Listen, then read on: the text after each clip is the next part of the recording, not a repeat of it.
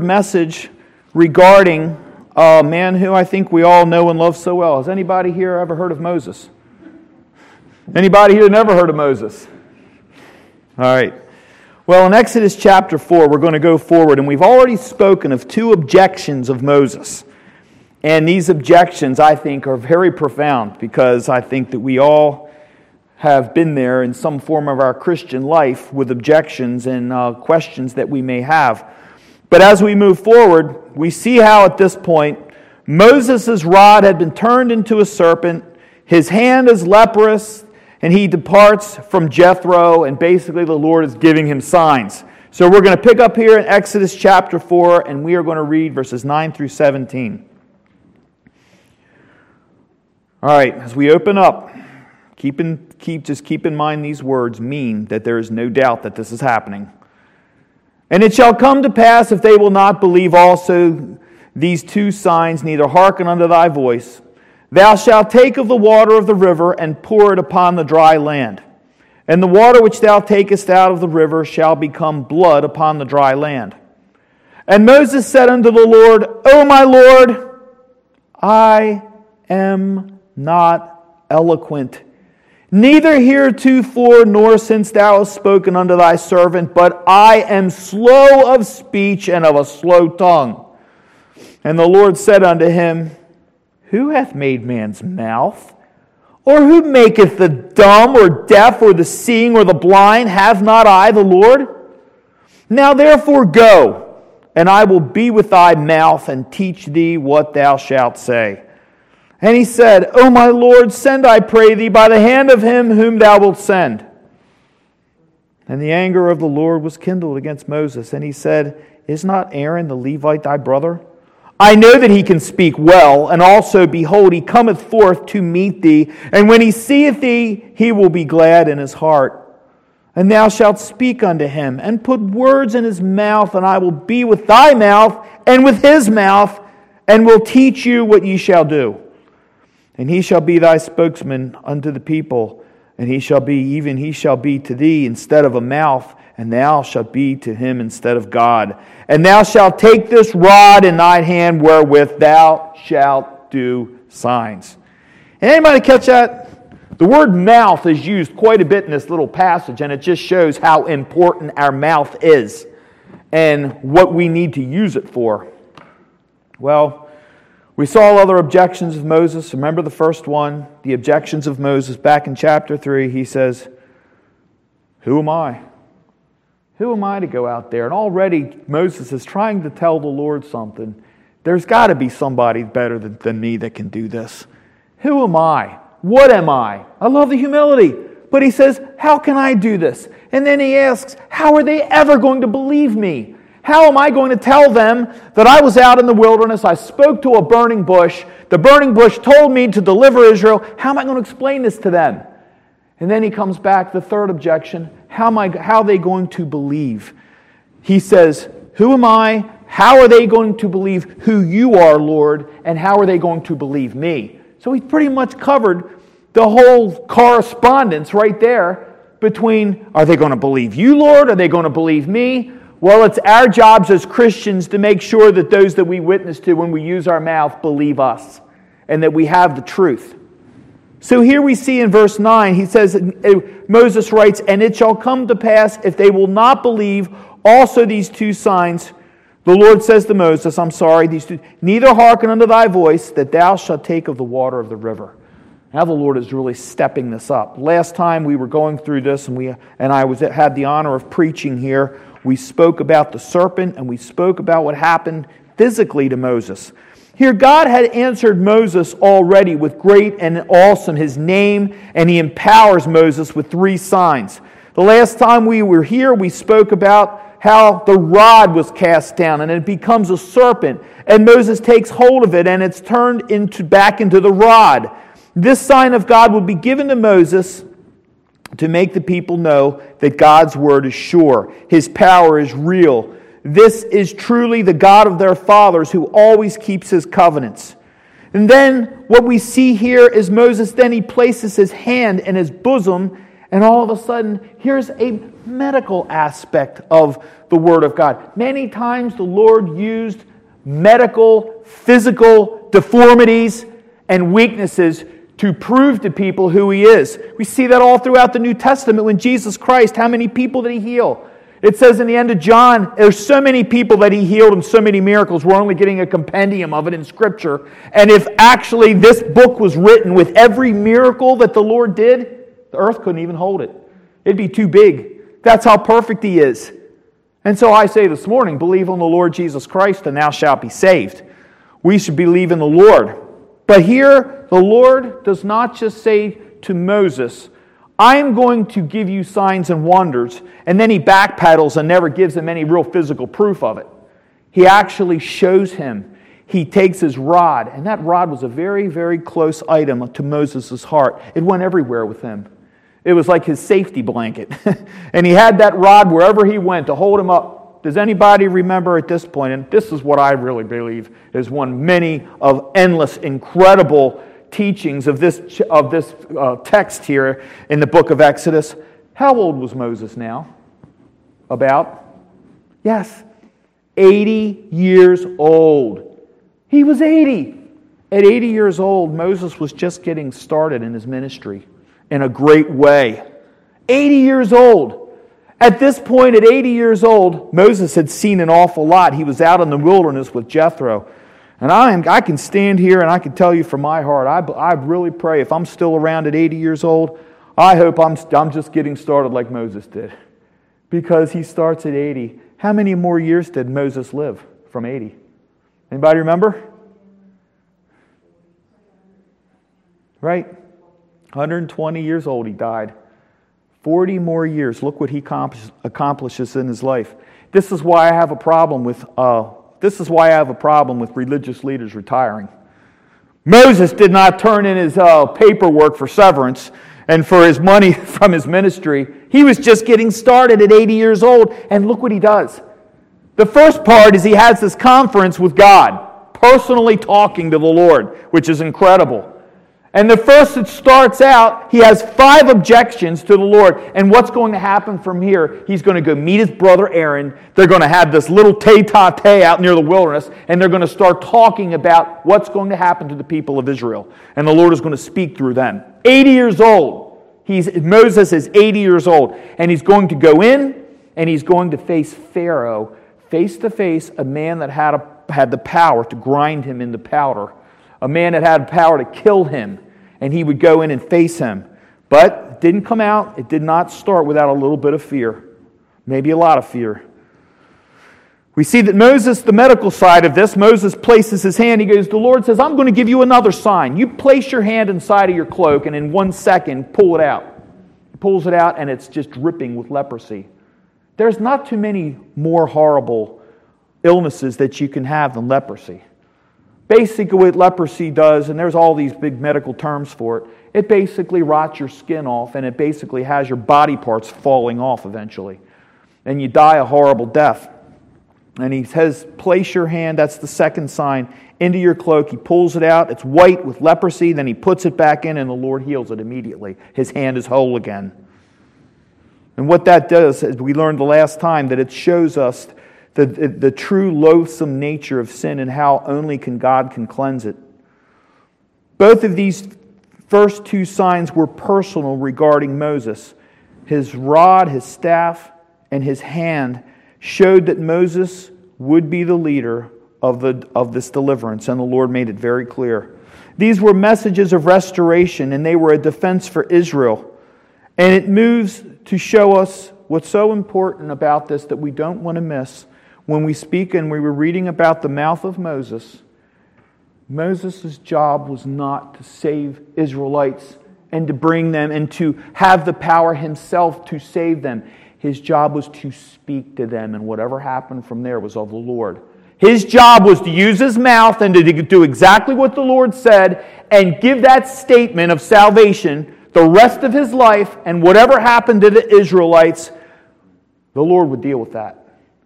And what's important about that is that we find out that a great number of Israelites would totally not listen to him.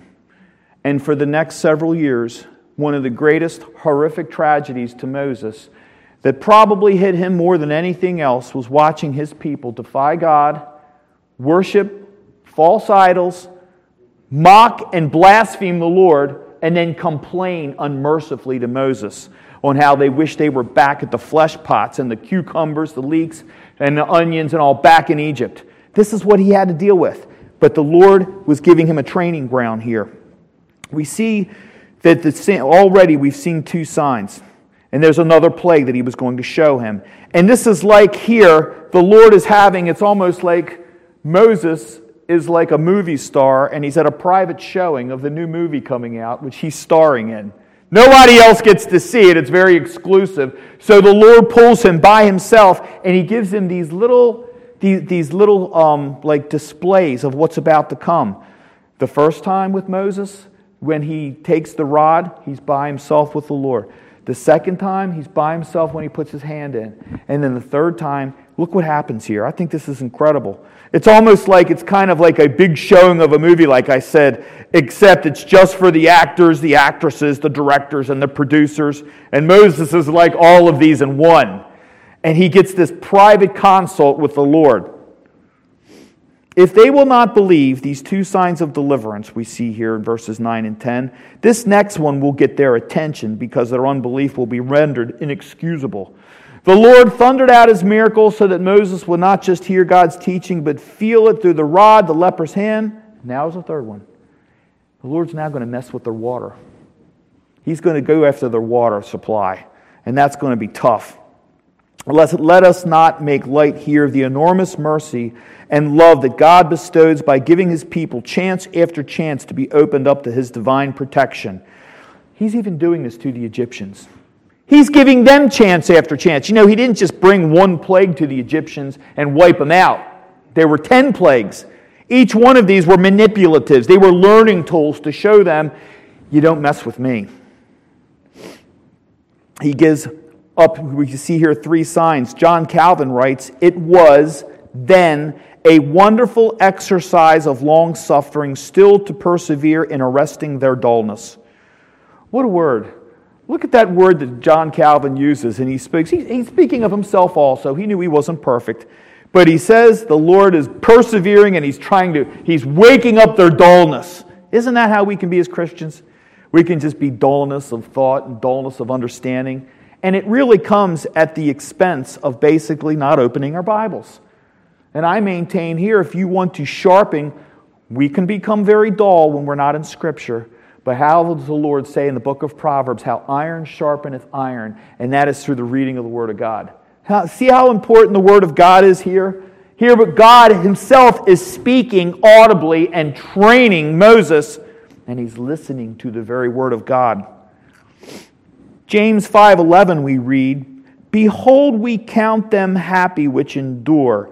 Ye have heard of the patience of Job, and have seen the end of the Lord, that the Lord is very pitiful and of tender mercy. And that is the Lord that we serve. He's very merciful towards us, and he's very patient. And he's patient enough to give all of these tools to Moses to be able to go to these people and to show them. He didn't have to do that. Moses comes back and he says, but I am slow of speech and of slow tongue. He's still trying to get out of it. See, our Lord has pity for his people. The Lord would have been just to only give Israel one sign, maybe just that of the rod. If they would not hear Moses, the Lord could have left them right where they were and just left them annihilated. But we see, as we read in the responsive reading this morning in Psalm 145, verses 8 and 9, our Lord, the Lord is gracious and full of compassion. He's slow to anger and of great mercy. The Lord is good to all, and his tender mercies are good over all his works. So, we see a third sign. The Lord is merciful to give another teaching lesson. God empowers Moses with a third sign. Thou shalt take of the water of the river and pour it upon the dry land, and the water which thou takest out of the river shall become blood upon thy dry land.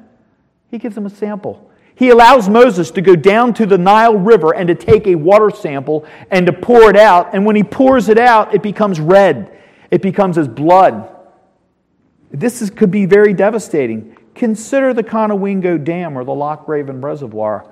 What would you do if you woke up and it was total blood, contaminated, and no water? No one could use any of the water from the Susquehanna or any of these big water, these waterways. We see and we observe how in this verse Moses narrates what shall happen if Israel does not hearken. And what happens is, I call the Nile River. If you think about it and you think of the first plague, when the Nile River actually really is turned to blood, and it's coming very soon in the latter chapters, you want to know one of the reasons I believe that the Lord started with the Nile River? This is my opinion. It was basically the Egyptian abortion clinic. That's where the babies, brand new little beautiful babies, were thrown one after the other. The male babies were thrown into the Nile River and they were destroyed. And that was an edict from Pharaoh that because he said that the women are so fertile, there's so many babies coming, we got to start doing a little bit of crowd control. Have you ever seen the bumper sticker, 6 billion miracles are enough? Well, that's basically what Pharaoh was saying for the Hebrew nation. And he said, well, we're going to slow them down because we're going to take the males and we're just going to start murdering them. And the midwives were told at the end of Exodus 1, you take those babies and throw them into the river. What a horrible thing to do to a baby. You don't mess with God's creation. We do not mess with God's creation. You don't touch a little hair, not one hair on a baby's head. You don't hurt them. And I believe that that is where he started because that was their abortion clinic. The river was Egypt's lifeblood until it became blood. This sign for Israel to see would render their disbelief unforgivable. The Lord is saying, they will see my power, and when they see it, if they reject it, it will be required of them.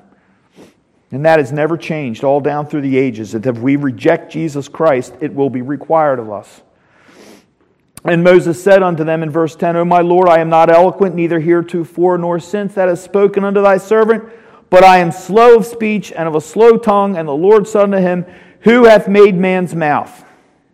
Well, Moses is still in the grip of ambivalence over this.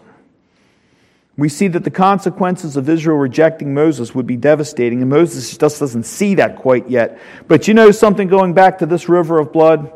I read 2 commentaries, and I thought they're very brilliant. Matthew Henry and John Calvin both said these are manifestations of the lake of fire, of hell. The color of that river was condemnation, and it's a manifestation of the wrath of God and of hell. Hell is real. Moses is here the first mediator, and the Lord is preparing him. Pharaoh is the enemy. Then we see later in Scripture, Christ is our second mediator, and Satan is the enemy. You know, many times reading about Moses, he has been called a type of a Christ. He is a messenger. He is a mediator, but he's not the Christ. He was an usher. Just like John the Baptist had the job of being the herald of the coming of the Messiah, Moses was a herald of the coming Messiah. And he was supposed to be preparing the way, just as John the Baptist, by leading these people out of Egypt, as the Lord said that he would. The Lord said, if they reject my word, this is what I'm going to do to them. Moses is the first mediator. Here's an example of rejecting God's word. The sign of the water turning into blood is to show Israel the wages of sin and the rejection of God's word. 1 Samuel 15:23 we read, For rebellion is as the sin of witchcraft, and stubbornness is as iniquity and idolatry, because thou hast rejected the word of the Lord, he hath also rejected thee from being king. These were the words given to Saul. These were the words that were given to those that rejected him. King Saul was told to destroy Amalek, all of them and their wealth, but he did not listen. He spared their cattle, he spared their goods, and the Lord's response was, He hath rejected me, I will reject him. That's the worst thing you want to do on this earth, in this life, is to reject Jesus Christ. There is nothing worse you can do than that, is to reject him. There are many examples of rejecting God's Son. We see the Pharisees, which are an extension of the Jews and the Israelites, rejected and rebuked Christ many times. In Matthew 15, they ask, Why do thy disciples transgress the tradition of the elders? For they wash not their hands when they eat bread. Jesus replied, why do you pretend to keep the commandments, but you do not honor your mother and father? And this happened over and over and over and over again. They even to the point where they said, you are performing these wonderful miracles. They didn't call them wonderful. I'm calling them wonderful. You are performing these miracles by the power of Satan. And that's when Christ came back and said, you have just denied me, and you have just blasphemed the Holy Spirit, which is an unforgivable sin. Jesus has proceeded on in his teachings, not that which goeth into the mouth defileth a man, but that which cometh out of the mouth that defileth a man. See how important in these words the mouth is. We have to watch our mouths.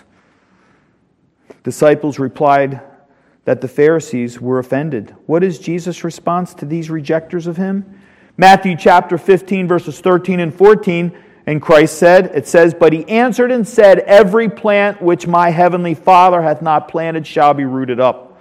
Let them alone. They be blind leaders of the blind. This is one of my favorite sayings of Christ. And if the blind lead the blind, both shall fall into the ditch. I think that's very important to remember about many so-called religious establishments today. If they're not preaching the truth of the gospel of Jesus Christ, you're following people that are leading into a very big ditch. That's not going upward. It's a big ditch called hell. And that's very, very, very sad. As we move forward, we see this fourth rejection of Moses. Right now, the third sign has been given. There will be a sample of water drawn out of the river. It will be turned into blood. This is what's going to happen if they don't listen. And the conversation continues on. And boy, would I love to be a fly on that wall to see this conversation. Boy, I can't imagine what it must have looked like. But this fourth rejection, just like we can be very easily, Moses is still worried. He's still questioning the Lord. Moses is now concerned about what he will say, not just about what he will say, but how he will say it. How he will say the words to convince the Israelites. It's not by eloquence or manner of speech a preach of the gospel caters to the congregation's linguistic sensitivities that brings a lost soul to Christ. Remember that. Only by the power of the Holy Spirit may the heart of the king be changed and a lost soul have new life breathed into it for salvation. It's not about the eloquence of the speaker. It's about what words that he's actually saying. Is he speaking the truth? The gift of oratory is not a prerequisite for effective ministry. Paul wrote to the Corinthians in 1 Corinthians chapter 2, verses 1 through 4, he wrote, and I, brethren, when I came to you, came not with excellency of speech or of wisdom, declaring unto you the testimony of God, for I determined not to know anything among you save Jesus Christ and him crucified. And I was with you in weakness and in fear and in much trembling. And my speech and my preaching was not with enticing words of man's wisdom, but in demonstration of the Spirit and power. And you have to remember that Paul the Apostle had to take his eloquence and his brilliance and put it on the shelf, because that all came from the training of Gamaliel from the Pharisees. And when he became a Christian and he went to teach and preach, he was personally trained by Christ himself, which made him an apostle. And he said, I had to leave all of that on the shelf. My eloquence came from the word of Jesus Christ, not from my presence, not from who I am. What do you see today? How many of you can sit there, you can say that you've seen on television, these orders there, that you get on, you turn on a station with some kind of religious wrangling, and there's guitars, there's lights, it looks like a rock show, some great big entertainment center, and the guy gets up and he's got beautiful white teeth, big, thick black hair, 6'1". He's got a beautiful Versace suit. It's all about presence. It's all about showmanship and eloquence. But nothing comes out of his mouth that makes any sense to cure us of our guilt and to show us where we are to go with our sin. If there's no sin being talked about, there's no hell being talked about, and no guilt, and what we need to do as Christians to follow Jesus Christ, it's eloquent, but it's not truth. As we're learning in the Wednesday night prayer meeting, the next one coming up Wednesday night is a big one. We're going to be answering the question. Pilate asked the question, three words. What is truth? Do you want to know what truth is, or do you enjoy being lied to? Do you enjoy? I don't know why people love to be lied to, but they do. They love to be lied to. Being told that you're going to be okay and that there's no impending danger of God's wrath is being lied to. And the Lord is preparing Moses to preach and to teach this. Paul says, these are not my words, but Christ's words, demonstrated by the Holy Spirit. Moses felt that he was not a man of words. He thought he was heavy in mouth. He was unable to articulate his thoughts in fluent, flowing speech, and he had forgotten who was directing the words. Can you imagine the fear that Moses may have had afterwards when he just started thinking, I was pretty emotional when I spoke to God, but I kind of forgot something. He's the one that created my mouth. He's the one that puts the breath of life inside of me and gives me all these heartbeats every day. I think He has the power to speak through me. Look at the so-called great orators of today, speaking eloquently with nothing of eternal value, to say they have big education, smooth silk words. Barack Obama said we need change. Hillary Clinton says we must go forward. Nancy Pelosi says we must have national health care reform. Al Gore, my favorite, we must stop global warming. Well, I'll give him this, it's coming. There is global warming coming. It's called a fervent heat. How about Joel Osteen? He says, life is like a rainy day. You are controlling your car, and how you set your windshield wipers is how you let God direct you. Eloquent words of prosperity. You set the windshield wipers. Well, he forgets to say about the windshield wipers, who's the one that brings the rain? God is pleased to choose His messenger, and many have been slow to speech all throughout Scripture. Maybe not so eloquent until the Holy Spirit cleansed and directed their mouths. Does anybody remember in the Old Testament who had a real problem with their mouth and the Lord had to do something about it? He had a real problem with his mouth. I can relate to that. Isaiah, how was his speech prepared by the Holy Spirit? In Isaiah chapter 6, and we read verses 6 and 7. Then flew one of the seraphims unto me, having a live coal in his hands, which he had taken with the tongs from off the altar, and he laid it upon my mouth and said, Lo, this hath touched thy lips, and thine iniquity is taken away, and thy sin is purged. And we see another situation where the Lord was preparing a very humble, weak man to go out and use his mouth to give the oracles of God and to give the wonderful words of life. And Ezekiel, his response was, Here am I, Lord. Use me, take me, and use me. Well, John 14:26. You ever worried about talking about Christ? You worried about witnessing to the point where you just say to yourself, I'm not going to do it? Well, let me tell you something. John 14:26 we read, But the Comforter, which is the Holy Ghost, whom the Father will send in my name, He shall teach you all things and bring all things to your remembrance whatsoever I have said unto you. The Lord promises that He will give us the words to say if we trust in Him. And He does. You know, we have a relationship with Christ. The only way you're going to have this power of having the Holy Spirit speaking through you is to have a relationship with Jesus Christ. And I had a question this morning. Do you carry that glorious power? Do you have that? Are you sure, and are you sure in your heart that Jesus Christ is in your heart? Have you repented of your sins and asked Him to come into your heart? If you have, it's a manifestation that He has called you. Not that you have decided to follow Jesus on some whim. That's, you know that He has called you and He loves you.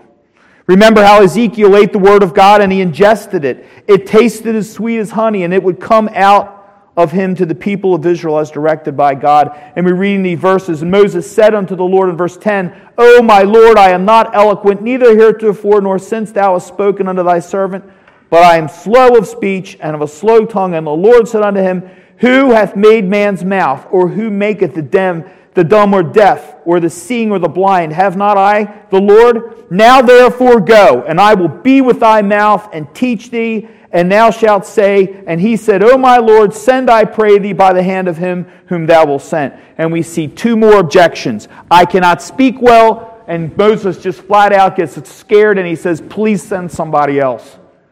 With all of this, and the Lord showing him who's in charge, he says, Please send someone else. Jeremiah said, But I am a child. Lord, I can't do this in Jeremiah 1. Peter and Andrew were fishermen. Were they eloquent? Well, only when they were directed by the Holy Spirit. Moses had been tending sheep 40 years. He was trained to be eloquent and mighty in speech in Egypt, but for 40 years, he probably forgot a few things. And he's asking the Lord here, he's saying, Lord, let me off the hook. So what is God's response here? He's now angered at Moses at this fourth objection. Moses knew God created all things. He narrates creation, but he forgets God also creates the mouth. And he says, I will speak through thee. And I think we can't look at this enough, and we can't be reminded of this enough, how important our mouths are, and what comes out of our mouths really affects other people. And it's very important that we're careful. I mean, book of James says our mouth is like a rudder of a ship. That's how powerful it can be. So what is God's response? We see here it is God that creates the mouth. It's the one who gives us our words to speak. Isaiah chapter 50, verse 4, the Lord God hath given me the tongue of the learned, that I should know how to speak a word in season to him that is weary. He wakeneth morning by morning, he wakeneth my ear to hear as the learned. The Lord hath given me the tongue of the learned, here Isaiah says. Here God's anger is kindled against his servant Moses. And I think what happens here is another sign of God's merciful love. Now, after 5 objections, God is furious. His anger is kindled against Moses. And normally, that is something in the Bible that we can see really bad things happen when the Lord's anger is kindled. Look what happened to Achan and his family when the Lord was furious with Achan, and the ground opened up. Achan was executed. Look at the Korahites who had defied Moses, and the ground literally opened up and swallowed them up. But in this situation, does the Lord turn around and he destroy Moses? No, he hangs right there with him, and he will you. He will stay with you no matter how hard it gets. Illnesses, family in the hospital, financial problems maybe with children, problems with jobs, problems with your own health. The Lord will guide you all the way through it to the end. He promises that. He doesn't turn on Moses here and turn and say, I'm tired of you rejecting me. I'm tired of all of your whining and complaining. I'm done. You're done. I'm done with you. I will forget about you and I will find somebody else. He says in verse 13, Moses says, I pray, it's a neglect of duty we read here that he wants to stop. And here in verse 14, and the anger of the Lord was kindled against Moses, and he said, Is not Aaron the Levite thy brother? I know that he can speak well. And also, behold, he cometh forth to meet thee, and when he seeth thee, he will be glad in his heart. And thou shalt speak unto him and put words in his mouth, and I will be with thy mouth and with his mouth, and will teach you what ye shall do. He turns around and he gives him his brother. The Lord turns around and he gives him a friend. And his brother was his friend. He and Aaron were like this. And he said, you guys go out and you just talk and you sit down. And while you're calming yourself down, Moses, I will create an opportunity and I will basically tell Aaron myself to get over here, to sit down and talk with you, and he will comfort you. And not only will I comfort you, but your brother will. And you will tell him the things that he needs to speak, and he will help you because he is an eloquent speaker. And the funny thing about this is, as you read on with the story, basically it's Moses that winds up doing most of the talking. That's what happens from this point forward. But there, God sends a comfort to Moses. Instead of punishing him, he sends Aaron. And now you're going to be reading through the next several chapters, 5, 6, 7, 8.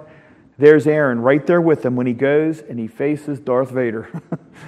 Pharaoh, he's got to walk all the way down that long way. He's got to go back into Egypt, looking over his shoulder because they wanted to kill him at one point. And he's got to go face Pharaoh and look at him face to face and say, I want my people, I want them out of here. And that's what I want. But now he's going to have Aaron standing next to him. He's going to have his rod. He's going to have his hand. He's going to have God. And now Aaron. And look at all the blessings that the Lord gives. Moses had kindled God's wrath. Remember Job. Nobody in Scripture, always remember this, Nobody in Scripture ever had bad enough things happen to them that ever floored God and called and had the Lord God Almighty bow down and worship them with sympathy because they had it so rough. The Lord never could be upended from anybody's personal situation because He was always there perfectly strong enough to be there to help. Job is the one that I think of the most. See here how the Lord is speaking to Moses. God speaks fervently to Job and gives him an answer of His providence also. In Job's life, we know what happened. He lost his family, he lost his cattle, he lost his house, he lost everything but his nagging wife that kept telling him to curse God's name. His wife kept telling him, curse His name, get it over with, and He will destroy you and you will finally be happy. And Job said no. But when we go on in Job chapter 38, we read these verses. The Lord comes back and He says in chapter 38, verses 34 to 36, He asks the question, canst thou lift up thy voice to the clouds, that abundance of waters may cover thee? Canst thou send lightnings, that they may go and say unto thee, here we are? Who hath put wisdom in the inward parts, or who hath given understanding to the heart? And here the Lord is giving a rhetorical questions. Who gave you your mouth? Who gave you your body? Who gave you your family? Who has given you everything? So why is it that we can't worship the Lord if we know that He created? What do you think here? Does anybody think here that you came from some 10 billion years of primordial slime that blew up out of nowhere in the heavens somewhere, up in the sky? Where is the help and where is the faith in that? You have to have real blind faith to believe in evolution. Here we just read words that proves that God says who He says He was. I don't read anything about evolution here. I don't read anything about Charles Darwin or anything in here. Everything is centered on God. Moses knows it. Isaiah knows it. Jeremiah knew it. Ezekiel knows it. God Himself knows it, and He gave us all the words to learn it. But yet there are millions of people out there that believe God is just some kind of fairy tale like the Easter Bunny, and He has no power whatsoever. Defanged, nothing at all to add, and people actually live their lives in that utter lie and horror. Well, we just read what the Lord said to Job, canst thou lift up thy voice to the clouds? Whenever you look up to the clouds, think of God.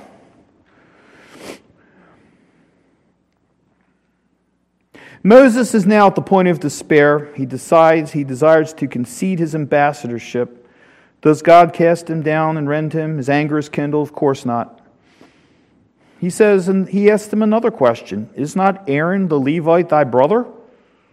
And out of nowhere the Lord responds to Moses and the sign, and He shows it to him. And just as God speaks through Moses, He will now speak through Aaron.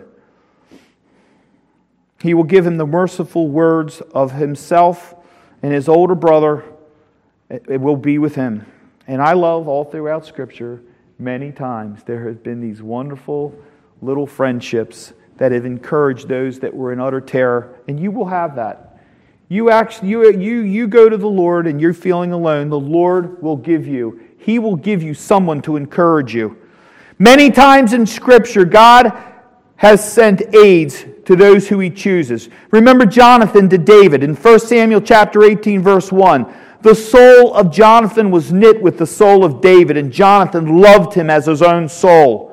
What about when Elijah had been fed up and the Lord said there are 7,000 that have not turned their knee to Baal, and eventually Elijah stays, the Lord uses him, and he goes up to heaven in a chariot of fire. 1 Kings 19:16 we read, and Elisha the son of Shaphat of Abel-Meholah shalt thou anoint to be prophet in thy room. What about Saul when he's converted? There was a man named Ananias. And then Ananias said to the Lord, this guy's public enemy number one. We don't need him looking inside of our little circle of Christians. He's going to expose us to the Pharisees and the Sanhedrin, and they'll kill us all. Acts 9:10, and there was a certain disciple at Damascus named Ananias, and to him said the Lord in a vision, Ananias, and he said, behold, I am here. Verse 11, and the Lord said unto him, arise and go into the street which is called Straight, and inquire in the house of Judas for one called Saul of Tarsus. For behold, he prayeth. Paul, now Saul becomes Paul, he prayeth. And the Lord changed his heart and saved him. Remember how Saul said, Lord, Lord, what wilt thou have me to do? Have you ever said that in your life to the Lord? How do you expect the Lord to ever help you and open up the heavens to you and help you if you can't even say to him, Lord, what wilt thou have me to do? What do you want me to do, Lord? And you may have these 5 objections before you get to that point. It's a work in progress because we're all very slow learners when it comes to Christ. In fact, many of us are very kickers and screamers, but we need to get to the point where we are like Saul, Lord, Lord, what wilt thou have me to do? And even the Lord might come back to me and say, or he might, like you said to Paul, Saul, thou hast kicked against the pricks. In essence, he was calling him as dumb as an ox. But I'm going to speak through you, and I'm going to use you, and you will see things that you have never imagined. And I love in John chapter 1, verse 52, when he tells Nathanael and Philip, you don't underestimate me, as Nathanael had just said, does anything good come out of Nazareth? And he says, I'm going to show you the angels ascending and descending from heaven. That's power. And it's real, and I'm here to tell you that it's true.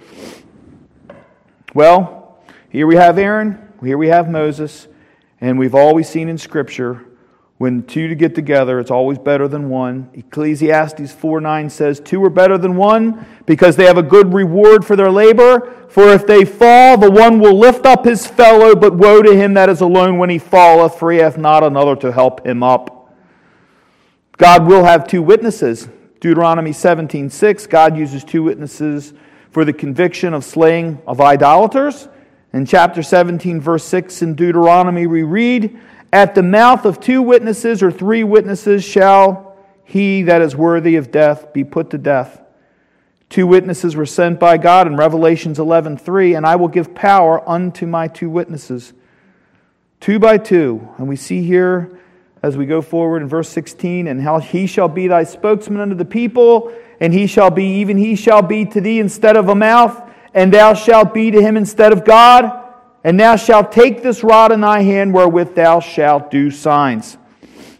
And God bids Moses to take the rod of support. It will be his staff of authority. It will be Moses' word and his scepter. For it is God who takes the humble shepherd's crook and ordains it with great power. And it shows how Moses is nothing more, nothing less than a beautiful shepherd. And this is where it all starts. This is a massive, massive learning and an understanding of redemption. And it's shown through the gospel of Jesus Christ, where Moses is speaking to the people. He will go, he will carry that rod beyond 80 years old, and he will take Aaron with him.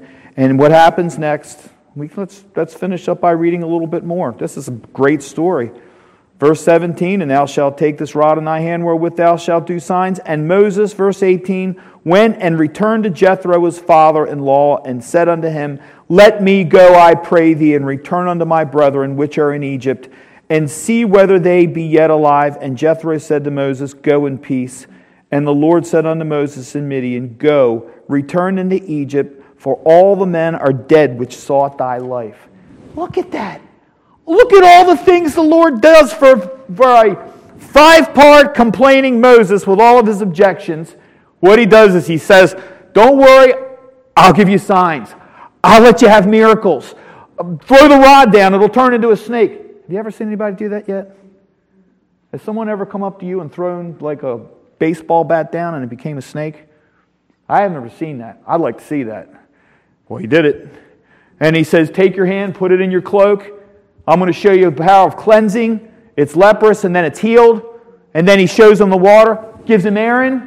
And then when it's all said and done, you go into 2 more verses. I have taken the lives of everyone that would hurt a hair on your head. I've already killed them. And I have cleared the way so that you can go in and do your job. Nobody's going to hurt you. And I can guarantee this, when the Lord said nobody would hurt him, he could have went up and punched Pharaoh in the face and nothing would have happened to him. Not that he would do that. But the Lord said, you go in, I have cleared the way. Nobody's going to touch you. And I can promise you this, I don't know what's going to happen in all of our lives from this day forward, but when the Lord says He'll be with you, you can count on that. You can count on it, and the only way you're going to be encouraged and reminded of it every day is to be in the Word of God and to remember He is a friend that sticketh closer than a brother. You wonder why you're getting older? You wonder why you're getting sicker? You wonder why it gets hard? Those are the effects of sin. But the Lord says it's a short time. I mean, this is all of eternity. It goes around and around. You've got 70, 80 years, tiny years on this earth. Trust in Jesus Christ. When you leave this earth, you will have perfect health, perfect fellowship, everything you can't even begin to imagine on this earth. So why do we sit around and we whine about heaven? Oh, I don't want to go, I don't want to go. I want to be here as long as possible. You know, people are spending millions of dollars to try to be younger. Nothing wrong with that. It's nothing wrong with a good quality of living. I don't know about Botox and all kinds of facial stuff and all. I don't know. I'm not going there. But you know, one of these days, you're basically in the stage of like a cocoon, like a butterfly. What is egg, larva, pupa, and all that, and adult, whatever. You're in those three stages. It's the fourth one you want with God, because that adult stage is getting out of this and going up with Him and having anything you can imagine. But the greatest thing that I can't wait is I want to see Jesus Christ. I can't wait to see Him. Because the only thing He's going to show me from this world is the holes in His hands and the lacerations on His body, that He shed His blood on the cross for me, that I might be with Him when I never deserved it. And that is what this story is all about. It's the opening of redemption, and it's so much more. And we'll get into that, Lord willing, next. Let's close with prayer. Our Heavenly Father, we just thank Thee for the drama. The real, perfect, non-manipulative, truthful drama of what happened here in this wonderful passage, where we saw a man at 80 years old being groomed for the ministry, answering that call because Thou put it in his heart, and spared over 2 million people and brought them out of horrible enslavement in Egypt. And went on, and many of them, a small amount of them, but many went to the promised land. Moses never saw the promised land. But Lord, we read here, when his time was done on this earth, at the age of 120 years old on the mountain, he had a personal burial by Thee and the angels. And it's incredible to see how Thou treats Thy people. We thank Thee that we could be associated, that we know Thy word, and we thank Thee, Lord, that we can read, For God so loved the world that He gave His only begotten Son, that whosoever believeth on Him shall not perish but have everlasting life. In the name of Jesus Christ we thank Thee. Amen.